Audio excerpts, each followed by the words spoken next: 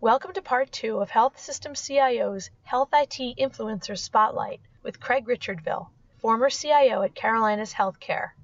In this segment, we talk about why comparing healthcare to the financial industry makes sense if it's executed the right way, the benefits of going on sabbatical every decade or so, and the big mistakes CIOs make when dealing only with large vendors. This podcast is sponsored by Optum, solving real problems and creating practical solutions today using the latest in healthcare technology such as blockchain, AI, and advanced analytics. See how Optum can make your digital transformation easier at optum.com/CIO. So when we would do things, one of the tools that I used was a very simple meters from 0 to 100 that you would see like as a gauge. And I would put the provider on one side and I would put the patient on the other side. So when we would make decisions, it would be like, who's it easier for? Is it easier for the provider or is it easier for the patient? And if we're going to be more patient-centric and focus on the patient, which is really why we're here for, then when those decisions get discussed, it's very easy to say, wow, that's going to be maybe a strain on me as a provider or provider organization. But it makes it much easier for the patient/consumer. So a great example of that, and you're going back, many decades now, is why are office hours, right, from 8 to 5 typically at a physician practice? Well, because it's easier for the provider. They get up in the morning, they can come in, see the patients all day, and then go home. Well, for the patient, typically they're working as well. Yeah. So it's easier for them to be from 5 p.m. to 8 in the morning because they don't have that impact, the required work schedule that they have. So that's why you start seeing urgent care centers and you start seeing virtual services, things that provide the spectrum of maybe 12 hours being open or maybe like a 7 to 7 or 7/24 like in virtual care is because all those times outside of office hours is really easier for the patient. And actually, and that's where we have some misaligned incentives at times, even during office hours, it's easier for the patient to do the minute clinic or to do the virtual care service, or maybe at some point, I hope that it would be self-service, that I don't have any interaction with the health system at all, but the tools that we're creating for the patient, no different than if I want to deposit a check. Historically, I'd have to go to a bank, go to a teller, get it deposited. Then they made ATM machines. I could take my check, sign it, scan it in, but I still had to drive somewhere. And now in the last couple of years, you take a picture of your check. I don't have any interaction with any physical asset of the bank at all anymore. No bank, no branch, no ATM machine. Now it's just me and my phone. And that's a very simple example, and I think that's where we'd have to start in healthcare, very simple things where I can self-diagnose myself and maybe have a treatment plan without an interaction. Because in most cases, when you talk to a provider, he or she is either using their knowledge or they're using a knowledge database to get down to that diagnosis. So in some cases, especially in the more common areas where there's cold, flus, et cetera, it would just make all the sense in the world. Just give that tool to the patient that he or she self-diagnoses, self-treat, and if X amount of days doesn't work, then escalate it to go back up to somebody else to have a more subjective opinion of it. But if it's all objective and it's all laid out, there's no reason why I shouldn't be able to do that myself. Right. And the argument that we've heard over the years, of course, is that healthcare is more complex, which is why it's more difficult to do some of these things that other industries do. But by collaborating and by really talking out these issues, it seems like that could only be a good thing to learn where the opportunities are and learn from their mistakes and challenges. Yeah, and I think it's all an evolution. So my example is a very simple example. When I looked at financial services or the banking industry, there are a lot of tools being developed by people outside of the industry, but to me, it's mostly still the very simple transactions.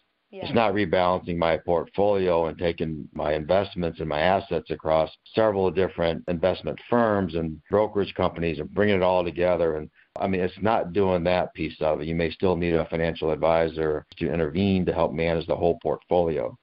So in healthcare, it's very similar, in my opinion. Some of the simple stuff, we should be doing it that way. We should be going ahead and providing them the tools so they can basically do those transactions internally and not interfere with the complex aspects of healthcare, just like we don't do it with the complex aspects of financial services. But when you get to those pieces of it, then maybe you do have a virtual interaction, or you do have to go see a person, or you do have to have other things being looked at before the provider can intervene, or somebody maybe monitoring you, no different than if somebody's monitoring you from a credit monitoring perspective. Systems are in place to take a look at things that are happening and to notify you when you get out of range, or there's been a charge that looks like it's made from out of the country, or a non-normal charge. Same thing in your healthcare. You should be monitored continuously by the system and only have interventions occur when you fall outside of the normal range of what you should be at. So again, I think there's just a lot of analogies in between the different lines. And as a consumer, I can see that. Those are things that I can see happening within my healthcare. Certainly, there's a difference between life and death and some of the aspects of healthcare, which is on the extreme side, but also on the financial services side, it's bankruptcy, financial death. So there are things that we need to put in place to ensure people stay away from the extreme aspects of it. But if a person can do it, you can train a computer to do it. And the computer can be trained so that it interacts very socially with a person or consumer, and in all different types of avenues, because the way that you interact might be different how I interact, different than my son, my brother, my parents.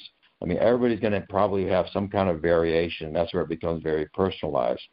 And so you see some of the interactions now with robotics and chatbots and things that where there's a computer in the back interpreting what you're saying and giving you back the question or the answer or a direction based upon its interpretation of what you're doing.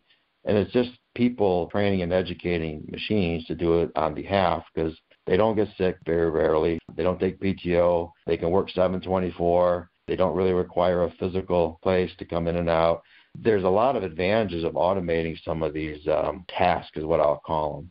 Right. But I agree with you, the complexity aspects of it are still going to require, because we don't have the exact science on it yet. It's still, in some cases, an art. But once it becomes a science, then we should be able to take steps toward automation.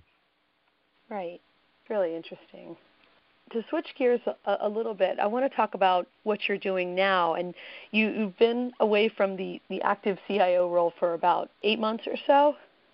Yeah, it's been actually, I almost now feel that every X amount of years you pick the time frame, 10, 12, people ought to have a little sabbatical or something for a period of time and take a step out, because being outside of the CIO role really has been a great learning and education process for me. I've talked to probably 40, close to 50 different companies, most of them small, startup, maybe 150 million of revenue or less. And these companies have a lot of great ideas. They have some neat services, products, things that are what I would say high value propositions.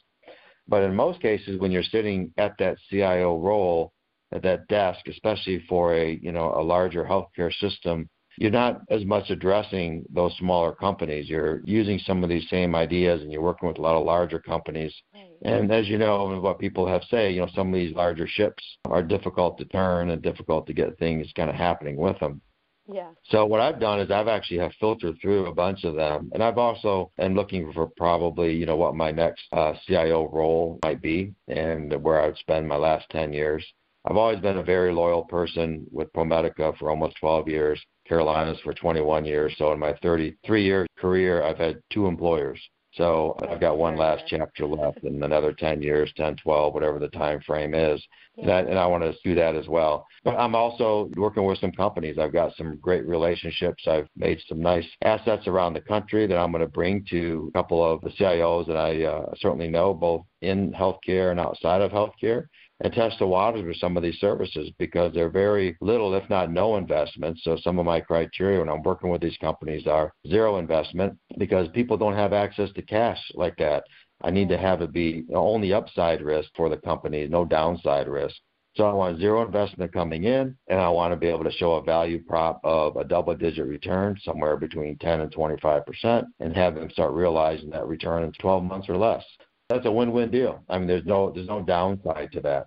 It's just somebody who has a very strong specialty or a niche bringing it in, or whether you're talking about analytics or all these different companies. A lot of really bright people out there. And I'm also have a company that's starting off here soon called Strive. And Strive is a company that will be nationwide, providing a variety of different services, brokerage services, resource services, talent management services, out both across all industries, primarily focused on technology industries, of which I consider healthcare a technology industry, and take these types of services back out to multiple people. And those are things that can be done in sync with a CIO role. So for me, these are investments. These are great ways that I'm learning more about what's out there. I have certainly a larger portfolio of assets now than what I had, a year ago.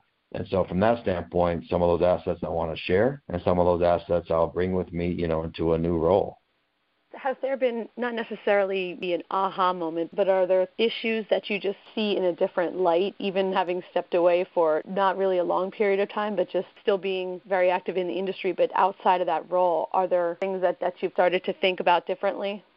Yeah, that's a great question. And I would say probably the biggest thing is people to leave their doors open and to engage on a very personal level, with some of these smaller companies. You're going to get the 80-20, with the larger companies. You're not going to go wrong. Things are going to be fine. But there's gaps. Yeah. And those gaps, unless it somehow makes their product or their service, market competitive more, people would make buying decisions based upon that. Those companies are not going to fill those gaps. It's not a return to fill that gap for them unless it buys them a new customer or wins over a decision or has somebody transition or convert because they filled that gap. And so to take a step back and to scan the market and to look at some of the smaller companies as opposed to always pinging on the large ones, I think is important. And, those companies over time, some will possibly be acquired, or maybe they will fill that gap at some point. But right now it's there. And so when you go out to some of the events that people go to, they typically like the large companies and their platforms and go in and they get treated really nice and everything is first class. I would highly suggest that you start going to some of the smaller, if not some of the smallest, the little 10 by 10 displays that people have. And take a serious look at a couple of things there, because there are things that are really nice nuggets that have tremendous returns. One service that I'm looking at with a company called HMD, Honor My Decision, it's 100% return on your investment that they receive back. And the profits and the contributions go toward a foundation for community service. Oh, wow. So that's why you're in the healthcare business to begin with, right, is to contribute back to your communities. Plus, you need to be financially viable. This is certainly a big return on that. So to me, a company like Honor My Decision increases your revenue, it increases your net margin, and then it also contributes back to a foundation as the owner of that company. Nice win-win-win all the way around. Yet, if you went back to the majority of the people sitting at their seats, they never heard of, and probably would never open their doors to smaller companies like that. What I'm saying is you need to take a part of your time and not always delegate that piece out, so you can show and be by example and investigate a few of these companies. If you find one that's a winner, it'll definitely be worth your time. Right. And one of the biggest focuses across the industry is transitioning healthcare into a digital industry. And this seems like an area where some of the smaller, newer, more nimble companies can start to make an impact. Yes, it is. As a matter of fact, it's funny you mentioned the word nimble, because one of the companies I'm working with is actually called Nimble. Oh. And they actually have a whole new methodology of going at risk for managing a certain part of your office automation services. Oh. Similar to what healthcare, the industry is going through to go at risk in managing populations. So they developed an expertise that can then be transitioned, saying, hey, as opposed to you doing volume-based, let me go ahead and go at risk. I can understand your environment, and I'll go at risk for controlling that environment for you and lowering your cost by, 15%. And the same thing's happening in healthcare, same type of mentality of let me go at risk for that population to be able to stop the increasing costs or maybe have a savings on the cost and have a better product and service at the end. So, from that standpoint, I do think you've got that happening all the way across the industry. And the reason why, new companies or products or sub-industries are created is because there's a problem that nobody has solved. And because of that, that's why they're able to come in and add that kind of value. But also, when you look at some of the larger companies, there are a few, obviously by exception, whether you're talking about Apple or Google or Microsoft. These companies, Amazon obviously, can fill some of these small niches, and make it happen. They've been able to prove that they are very nimble, in using your term, of how to manage certain pieces. And the whole organization doesn't have to shift. They just have the culture that allows them to jump in and take care of that. And so, those things are all great for me and you that are patients and consumers of health and healthcare type services. I think for us and for, our children and our grandchildren, what we want to build is a better environment for them. not a better environment for the healthcare systems or the providers necessarily, unless it contributes back to the mission of the organization. So I think you're starting to see a shift of historically people were directed to where they needed to get their care. They were referred to certain places, and it all was managed by either payers or by the providers. And now I think what you're seeing is there's so much information available, and if we can provide them the tools, the patients can help direct themselves. The consumers can make those types of decisions. Thank you for listening to this podcast from healthsystemcio.com. To hear other podcasts, visit our website or subscribe to our account in iTunes at healthsystemcio.com/podcast.